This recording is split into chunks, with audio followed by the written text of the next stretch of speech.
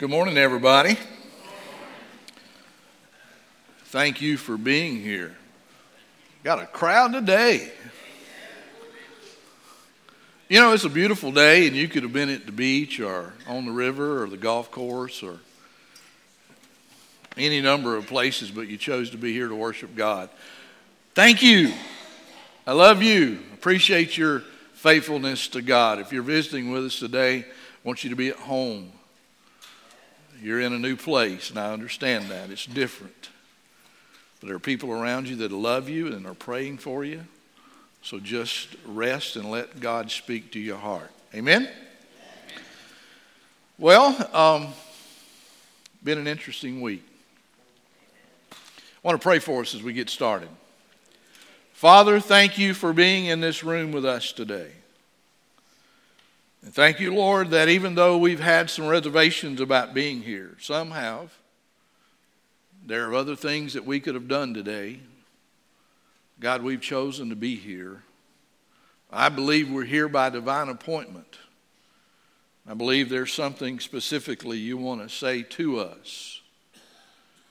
And I pray, God, that you would do that. Encourage our hearts. The world we live in doesn't want to do that. Wants to lead us astray.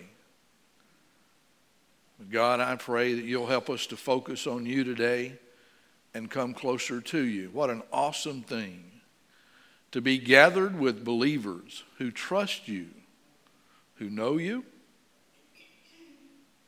and God are now experiencing you in a corporate setting. Please bless our lives today, having been in your presence. In your precious name, the Lord Jesus Christ, we pray. Amen. Amen. Joyce and I live outside of town. Some of you have asked me several times, where do you live? Well, we live outside of town. We're out in the country. Right across from where we live, there's this beautiful farm, and it's got some wide, open, spacious fields. And it's got a section of standing timber that's just beautiful.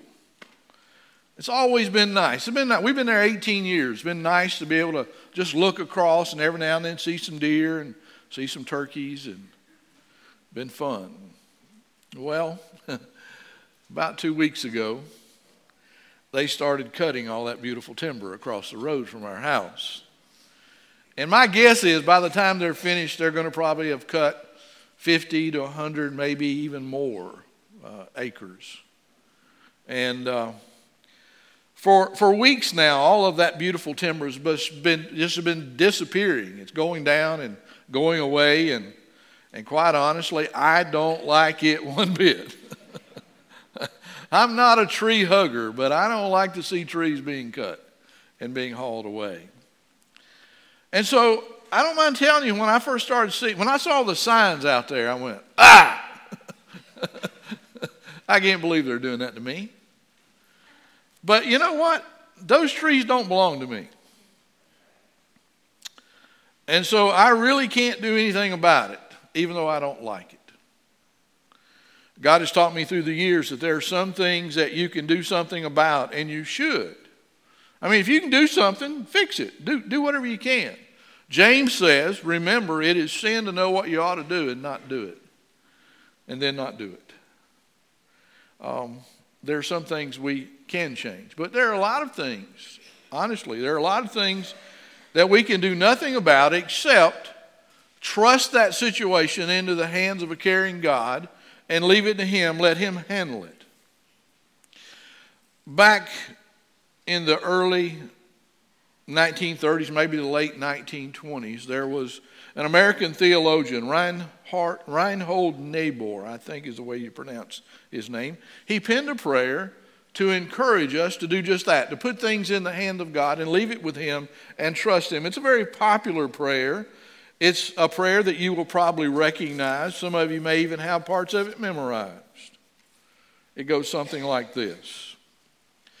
God, give me the grace to accept with serenity the things that cannot be changed, courage to change the things which should be changed, and the wisdom to distinguish the one from the other. Now that's a part of the prayer that we remember, but do you know that there's more to that prayer? Yeah, I didn't think so. They leave the rest of the prayer out in all the greeting cards you get, or those kind of cards.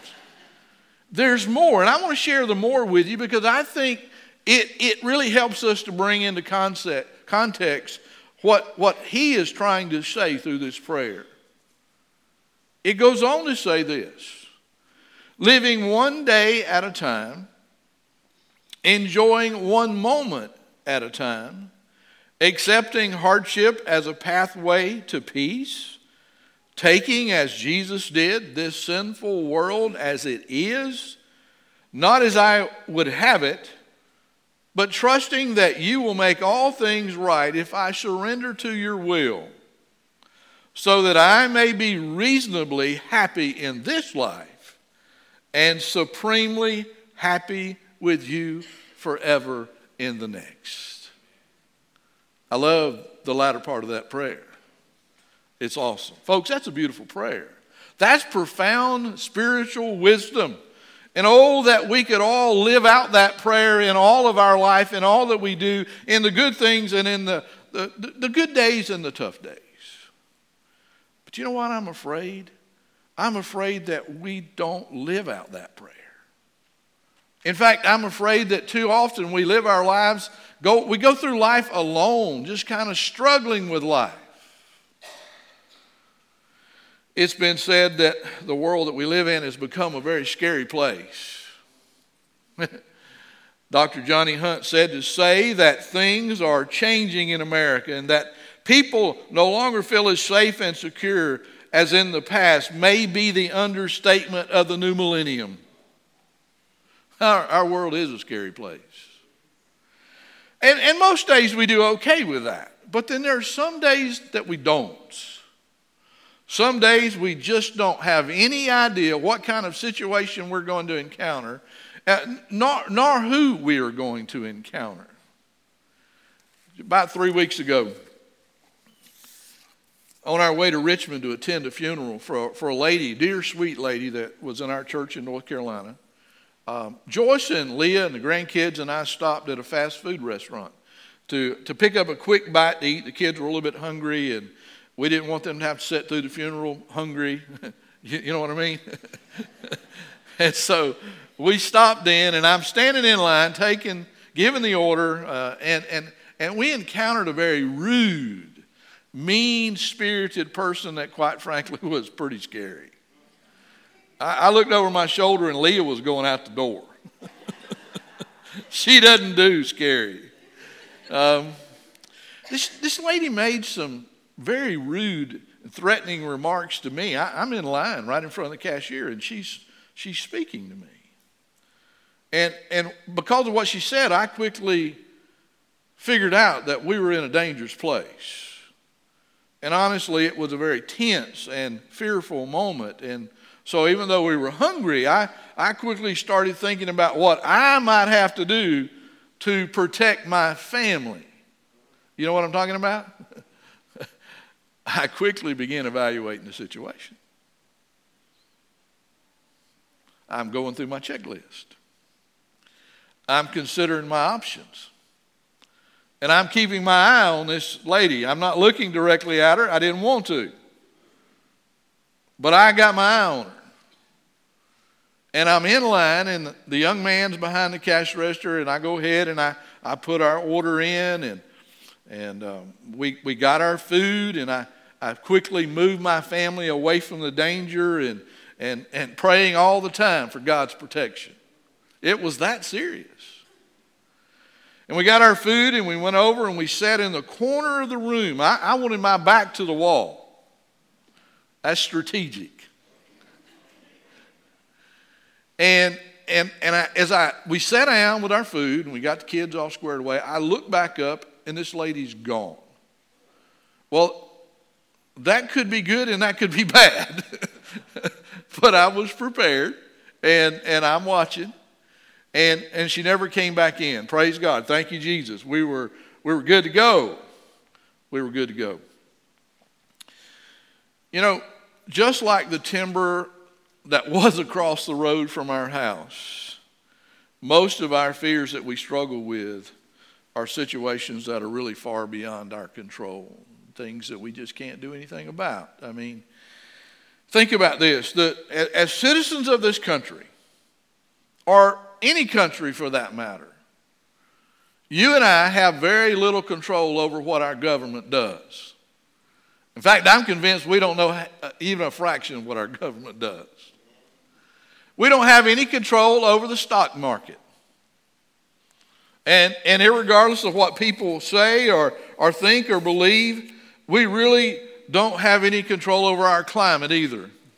I had to throw that in there. You know. You and I certainly cannot control the attitudes or the actions of people. People are just going to be people. Ronnie's favorite phrase is, it's just people being people. You know, we don't have control over some things.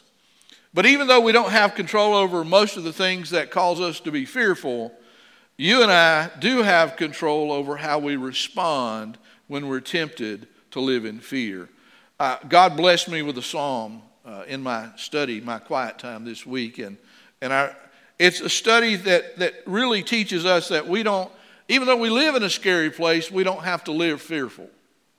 And trust me, I've read that psalm over and over. I've read it and reread it, and I'll continue to read it. There's even a verse in there that I'm going to memorize, and I'm going to keep it in my heart because it's just a really good verse. Really rich and powerful psalm. Psalm 91. Psalm 91. I don't know if you've taken time to understand and listen to what God says through that verse, but I want to share just a brief part. I could spend the whole time on just that psalm, but let me just share a verse beginning in verse 9. The author says, if you make the Lord your refuge, if you make the Most High your shelter, no evil will conquer you, no plague will come near your dwelling. For he orders his angels to protect you wherever you go, and they will hold you with their hands to keep you from striking your foot on a stone.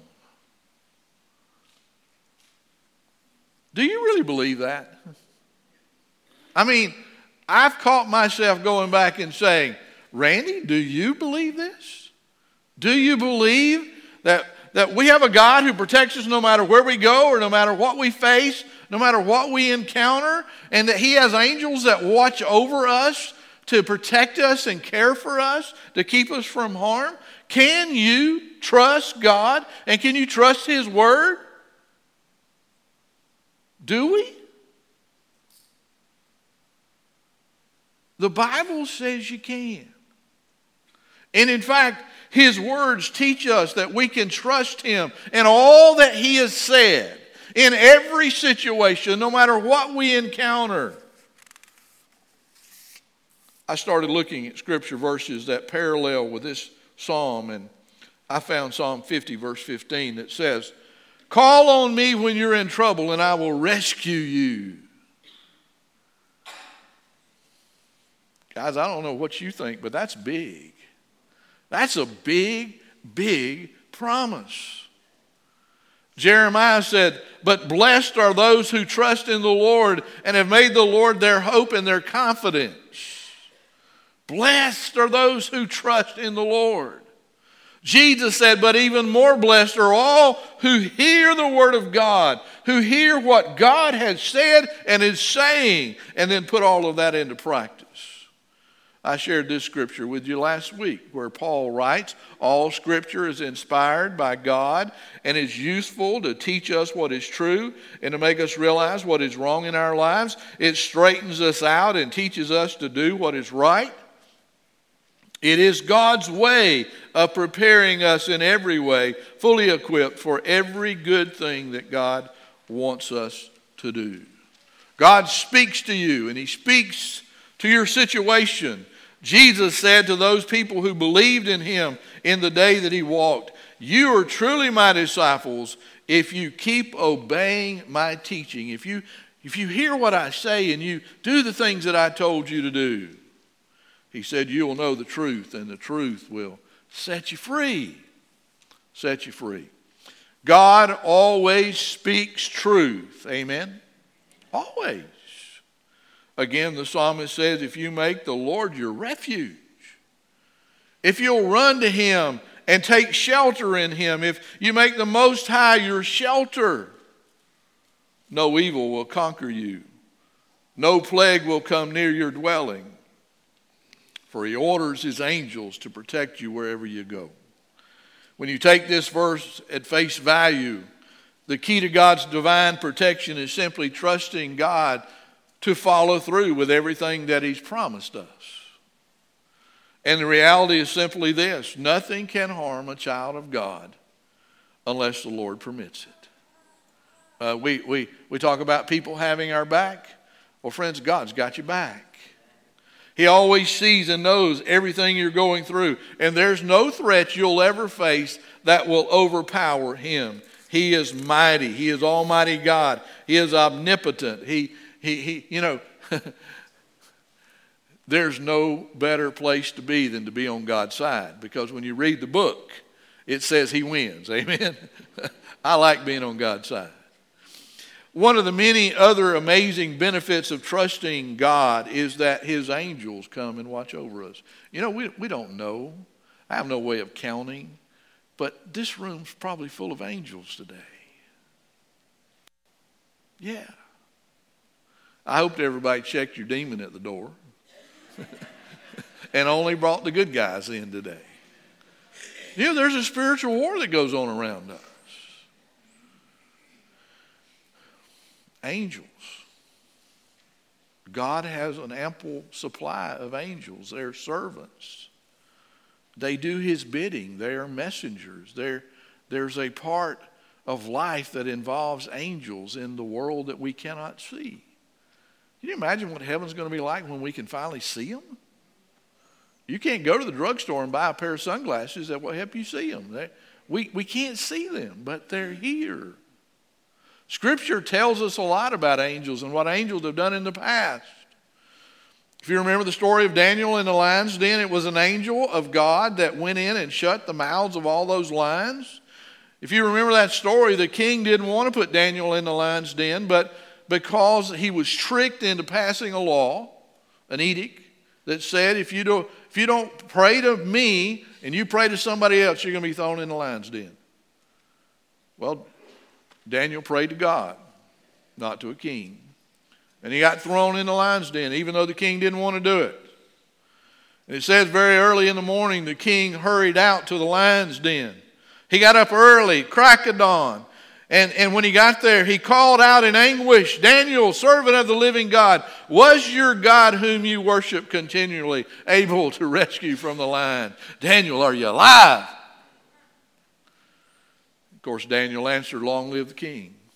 Hey, my God sent his angel to shut the lion's mouth so that they would not hurt me. For I have been found innocent in his sight, and I have not wronged you either, your majesty.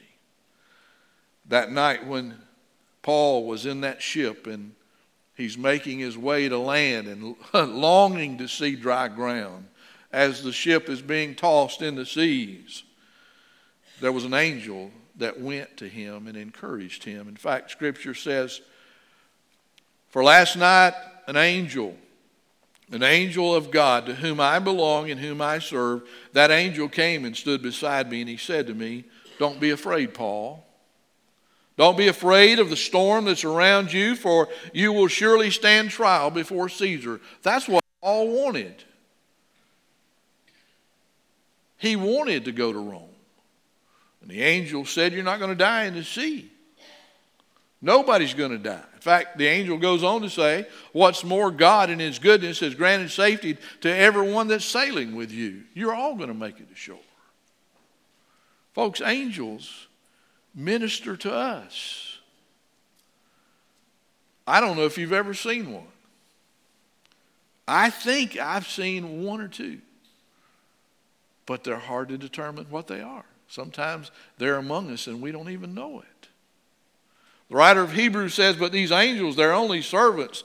They are spirits sent from God to care for those who will receive salvation. This is a powerful psalm that teaches us that there's a lot of reasons why we don't have to fear our situation or anything that we face. God's going to protect us. He's our shelter. He's our refuge. He even sends angels to take care of us. What an awesome thought. You see, God doesn't want you to be afraid of anything, anywhere, or anyone in any place at any time. Fear's not of God. It's not. Fear is a crafty tool of the devil. Paul taught Timothy with these words, God did not give us a spirit that makes us afraid, but a spirit of power and love and self-control. You need to memorize that and claim that and push the enemy back with the truth of God's word. You don't have to be afraid because God has promised to protect you. He's our divine protector. Pastor Brent Thompson said, how we respond to the attacks of Satan is critical as we mature in our relationship with the Lord. He said, responding in faith helps us to overcome our fears when we place all of our trust in Jesus. That's the key right there. Go to Jesus. I studied this psalm, Psalms 91, and what was one of the things that was interesting to me as I studied it is that Satan used the very words of the text that I read to you this morning when he tempted Jesus 2,000 years ago. That story is recorded by Matthew in the 4th chapter. In verse 5 it says, then the devil took Jesus to Jerusalem, to the highest point of the temple, and he said to him, if you really are the Son of God, just go over to the edge and jump off. For the scripture says that he orders his angels to protect you, and they will hold you with their hands to keep you from striking your foot on a stone. And Jesus responded back to him. He said, but the scriptures also say, do not test the Lord your God. Interesting what Satan said to Jesus. He quoted scripture. Satan probably knows more scripture than all of us together. He quoted scripture, he quoted God's word, but he deliberately misquoted scripture in an attempt to get Jesus to stumble. In fact, he left some words out. But he also added some words, and he twisted the original meaning of what God had said. So you think about it. Do you understand that if he would do this to Jesus, to the Son of God, if he would twist scripture with him, the living word of God, what will he do to you and me? He is a master. He is a master of deception. He's a liar. He couldn't tell you the truth if he had to. But that's been his MO from the very beginning. Now I've already said to you, but I'm going to say it again. God speaks to you the truth. I want you to think back to what God said to Adam in the garden. It was the truth.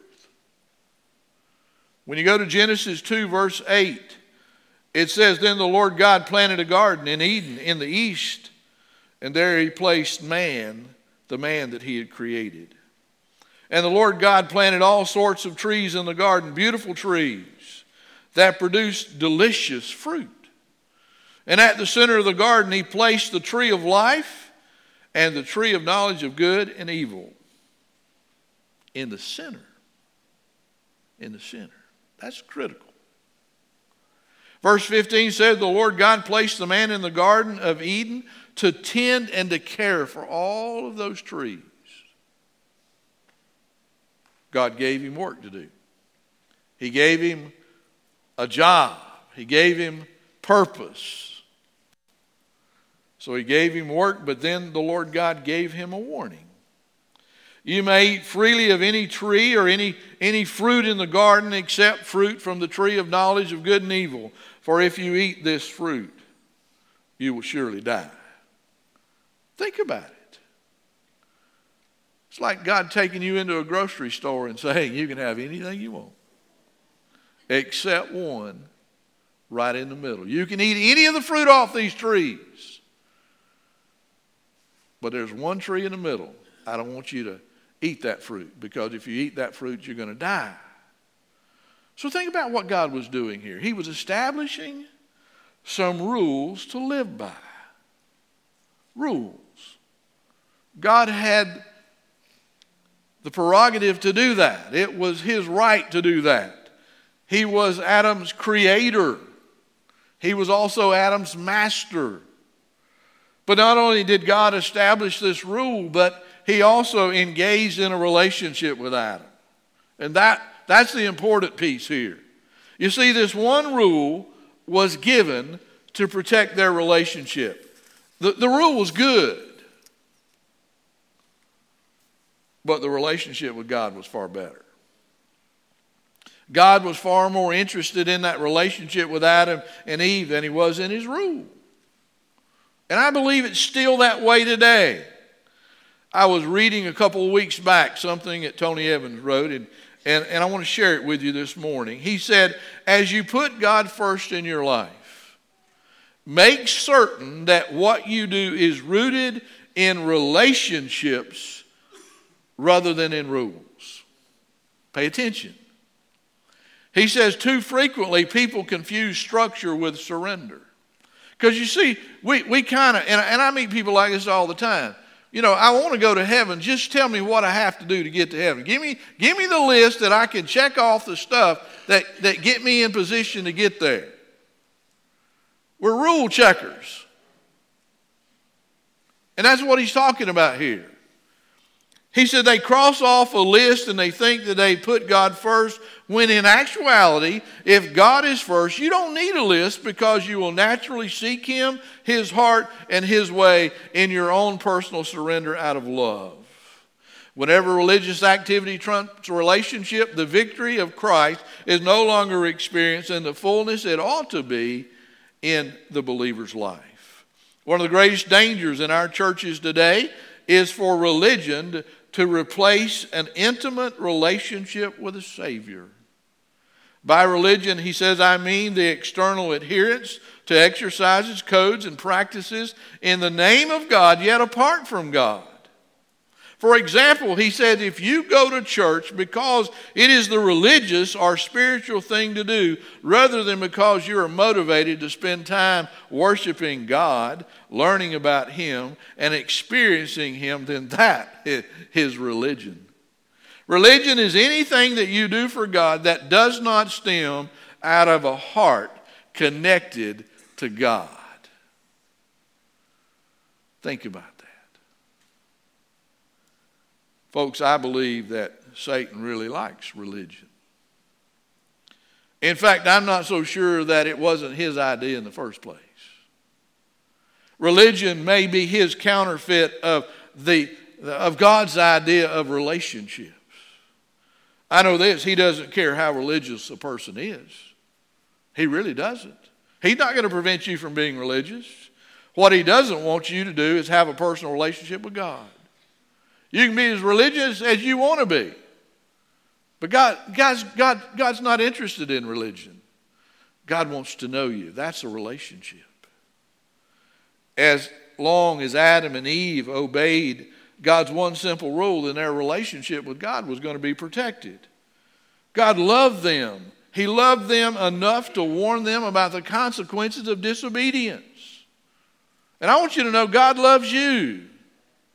God loves you no matter what you've done, what you've said, where you've been, who you've been with, or anything that's ever gone on in your life. God loves you. He loves every human being that's ever lived on this planet. We have a loving God. Amen? He's a loving God. But that's not true of our greatest enemy. Satan doesn't love you. He hates you. He hates God. He hates Jesus. He hates you. And nothing's ever going to change there. What was the first trick that Satan pulled out of his bag of temptation? Do you remember that trick? What was it? It was doubt. Doubt. He wanted Eve to doubt the truthfulness of God's word. Remember what God said to Adam in his warning? He said, the day you eat of that fruit, you will surely die. Well, what God told him was the absolute truth. Sin always leads to death. You can't sin and not die, in the sense that we're talking about here in Scripture. Look at what Satan says to Eve after he encounters her in the garden. He says in chapter 3, verse 1, "Did God really say that you must not eat the fruit of any of the trees in the garden?" Think about what he's doing here. He's misquoting Scripture again. He misquoted what God had said to Adam. He changed it up. He left some words out. He added in some words. He twisted and changed the original statement to confuse and to trick and to cause Eve to doubt God and His Word. And guess what? It worked. It worked. Because look at what she says back to him. It's not what God said to Adam either. She says in verse 2, "Of course we may eat from the tree in the garden. It's only the fruit from the tree in the middle of the garden that we're not allowed to eat. God said, you must not eat it or even touch it." She's adding to the Word of God. She said, "If you do, you will surely die." Well, he caused her to doubt. The next thing he did was he told a flat-out lie. I mean, Satan goes back to her with the words, "You won't die. You won't die." Well, he's challenging and he's contradicting the Word of God.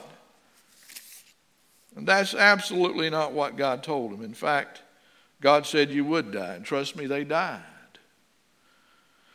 They had to die, or else God was going to be a liar. And God's not a liar, is He? He tells the truth. The question, though, is how did they die? Well, they did not die physically that day because of his sin against God at age 930 years. A long, long time after he committed that first sin. At 930 years of age, Adam died physically. Now, you say, well, so what? Delayed punishment. Well, no. Think about it this way. If Adam and Eve had never sinned, they would have lived forever. They would have never experienced what they had to go through because of their sin. That would have been a beautiful thing. Paul writes in Romans 5, verse 12, "Sin came into the world because of what one man did, and with sin came death." He said this is why everyone must die, because everyone sinned.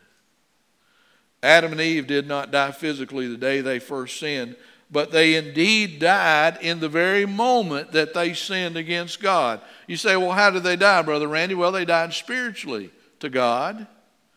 Romans 6:23 says when people sin, they earn what sin pays. What does sin pay? Death. Spiritual death. When you commit your first sin, you immediately die spiritually. And that's what Isaiah tells us. He said, it is your sin that has separated you from your God. Spiritual death is being separated from God. You being out here and God being over here. What does that mean? That simply means when you're spiritually dead, you're on your own. You're by yourself. You're praying to the sky. You're by yourself. You have no protection. You have no benefits. You're lost to God. And here's the tragedy of that. If you physically die when you're spiritually separated from God, then you end up being eternally lost to God. That is eternal death. And you wind up living in a place called hell.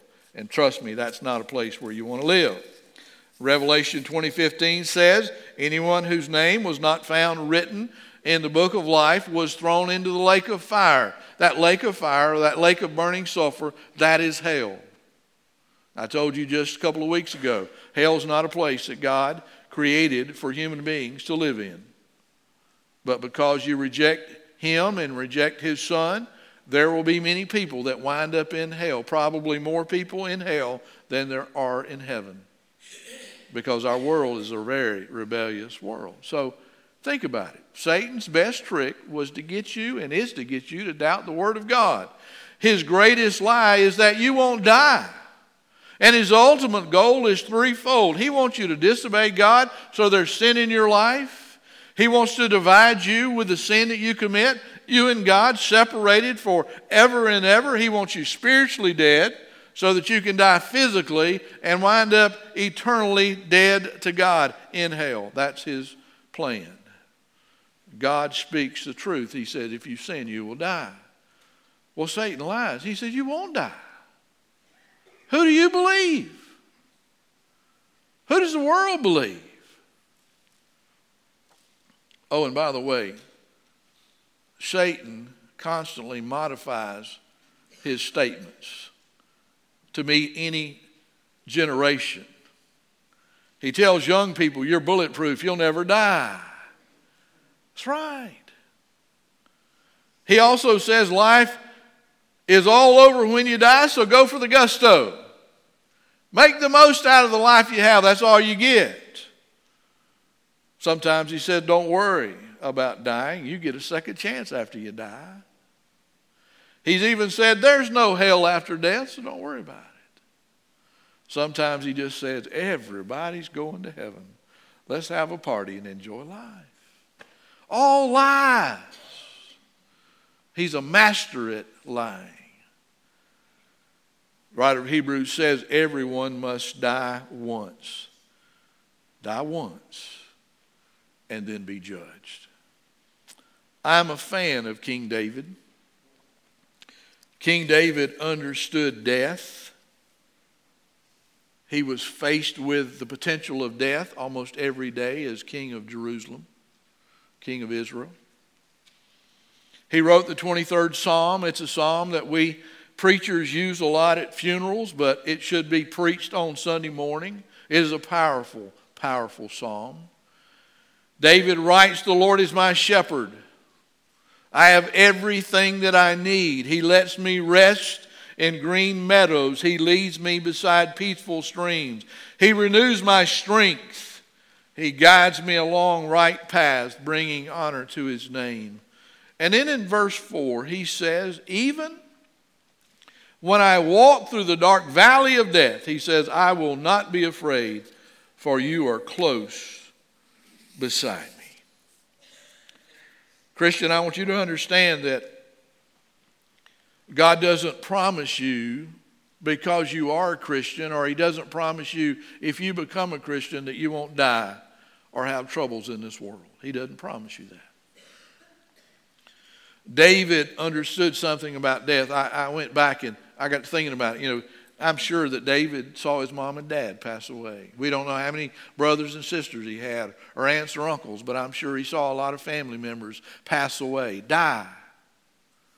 I know that he had one child at least that died. David and Bathsheba had a baby, Solomon's brother, his only brother, and that child died when he was a baby. So David understood death. But he said, even though I walk through the dark valley of death, I will fear no evil. Folks, Christians are not immune to sickness and death. Even the Son of God, Jesus Christ, suffered and died. Warren McWilliams said Jesus' own experience in Pilate's court, standing before the judge, the governor of Jerusalem. What he experienced in Gethsemane when he sweat drops of blood, and what he experienced on Golgotha shows that God's faithful people do suffer physical harm and pain. But in all suffering and trouble, we can turn to God and experience the spiritual security that he gives us. And I love this last line in his statement. He says, our problems never outnumber God's resources. Yeah, it pays to be on God's side. Jesus said, I am the living one who died. And I am alive forever and ever, and I hold the keys of death and the grave. What's Jesus saying when he says that? He said, I've got the keys to death and the grave. I'm in control. I can unlock it or I can lock it. Jesus has power over death and the grave. He said, don't be afraid of what you're about to suffer. The devil will throw some of you into prison and put you to test. You will be persecuted for 10 days or for a period of time. But he says, remain faithful. For even when you're facing death, and I will give you a crown of life. Anyone who is willing to hear should listen to the Spirit and understand what the Spirit is saying to the churches. Whoever is victorious, in other words, whoever gets that victory from a relationship with Jesus Christ will not be hurt by the second death. You won't experience hell. Hallelujah! I don't want to go there, and I don't have to. God's promises. He also promises that no matter what you go through in life, you won't live or die alone. I love that. I've seen a lot of senior adults through the years die alone in homes, nursing homes and hospitals. It's hard to believe that people die alone when there's so many people in this world. But it happens. But Jesus says you won't die alone. He said, even when I walk through the dark valley of death, I will not be afraid. Why? For you. He's talking to God here. You, my shepherd. He's talking to the Lord. You're close beside me. Here's a verse I want you to memorize. Psalms 91:1. I love it. This is the one I'm going to keep memorized. Those who live in the shelter of the Most High will find rest in the shadow of the Almighty. Most people today just want some rest. You can find it when you draw near to the Lord. Jesus said, I am with you always, even to the end of the age. Thank you, Lord, for being with us. God has even made believers the amazing promise that we will live with Him in eternity beyond death. What's your greatest enemy? Death. Next to Satan, it's death. Can you imagine not having any hope beyond death? That's where most people live today. I've heard people say, I don't know how anybody goes through the dark days of the valley without some hope. Well, Jesus says, I am the resurrection. I'm the resurrection. I'm the life. Those who believe in me, even though they die like everyone else, they will live again. They are given eternal life for believing in me, and they will never, never, never, ever, ever perish. But then he says, do you believe this? Do you? Do you live like you believe this? Do you believe it? I'm pretty sure everybody in this room has heard the name Darrell Waltrip. Anybody not know who Darrell Waltrip is? He's a former NASCAR stock car driver. Great driver, great guy. He's also a Christian, and he's a godly man. And back when Darrell was actively racing, his wife used to give him a promise from Scripture that was then placed on the dashboard of his car before every race. It would be put right on the dashboard. Well, on this particular day, Dale Earnhardt saw her giving a scriptural promise to her husband, and Dale asked her if she would give him a promise as well, and it's reported that she did. On the day that Dale Earnhardt had his tragic accident at the Daytona 500, it is said that his verse for that day and for that race was Proverbs 18:10 that says this: the name of the Lord is a strong fortress. The godly run to him and are safe.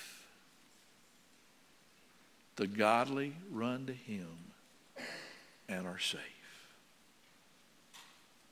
Folks, I don't know where you're at today. I don't know what you're struggling with. I don't know what you're afraid of. But I'm telling you that fear is not of God.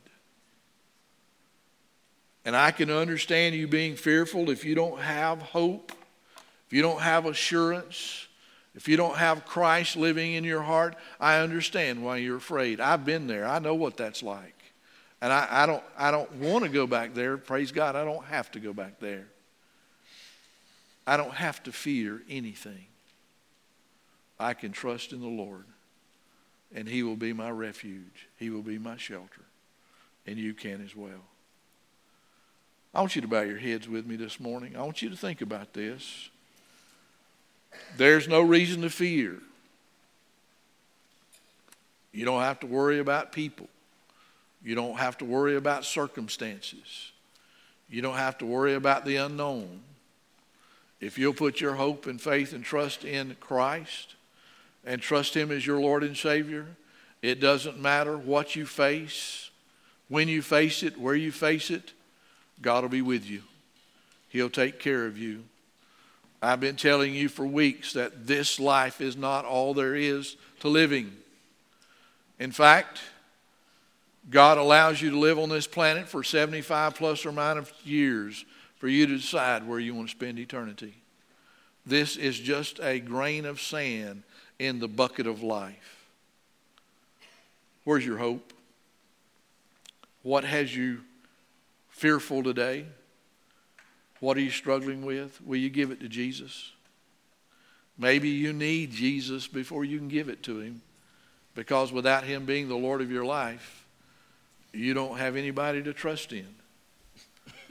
I'm asking you today to put your hope and faith in Jesus Christ if you don't know Him. Will you trust Him today and be saved? It's simple. It's not as hard as the world makes it out to be. Romans 10:13 says, whosoever calls on the name of the Lord will be saved. All you have to do is trust Him. Talk to Him. Tell Him what you fear. And tell Him what you need. And He'll meet you where you are. Father, this morning I thank you for your word that is so true. And I thank you that your word is more relevant than any newspaper, any magazine, any other book we'd ever read. It speaks to us where we live and where we are. And God, you've been able to look into the heart of every person this morning that's in this room. And you know what their need is. You know what their fear is. You know those, Lord, that belong to you, and you know those that don't. And because you're a loving God, you extend an invitation for anyone who would put their faith and trust in you to come. And you'll forgive them. And you'll save them. And you'll make things right between them and God. Oh, Lord, please today, draw that person that's so close to hell, they don't even realize it. Draw them to your throne and to your person. Oh, Lord, for us who are Christians, we have no reason to fear anything. Help us to be bold and help us to be brave. Help us to live for you and not be ashamed to call you our Lord and Savior. Lord, help us to tell others about you. Father, we know people who need to be saved. We need to pray for them. We need to encourage them to put their trust in you. So many things, Lord, today that we need to focus on. But the most important thing is we need to know you. Help us to put our eyes on you, Jesus. Calm our fears. In Jesus' name, amen. Will you stand this morning? Will you respond to whatever God's put in your heart to do? Whatever you need to do to find rest with the Lord, whether it's being saved, rededicating your life, whatever it might be, will you make that commitment to God today? If you'll come, I'm here to help you. You come on as God leads your heart. You come.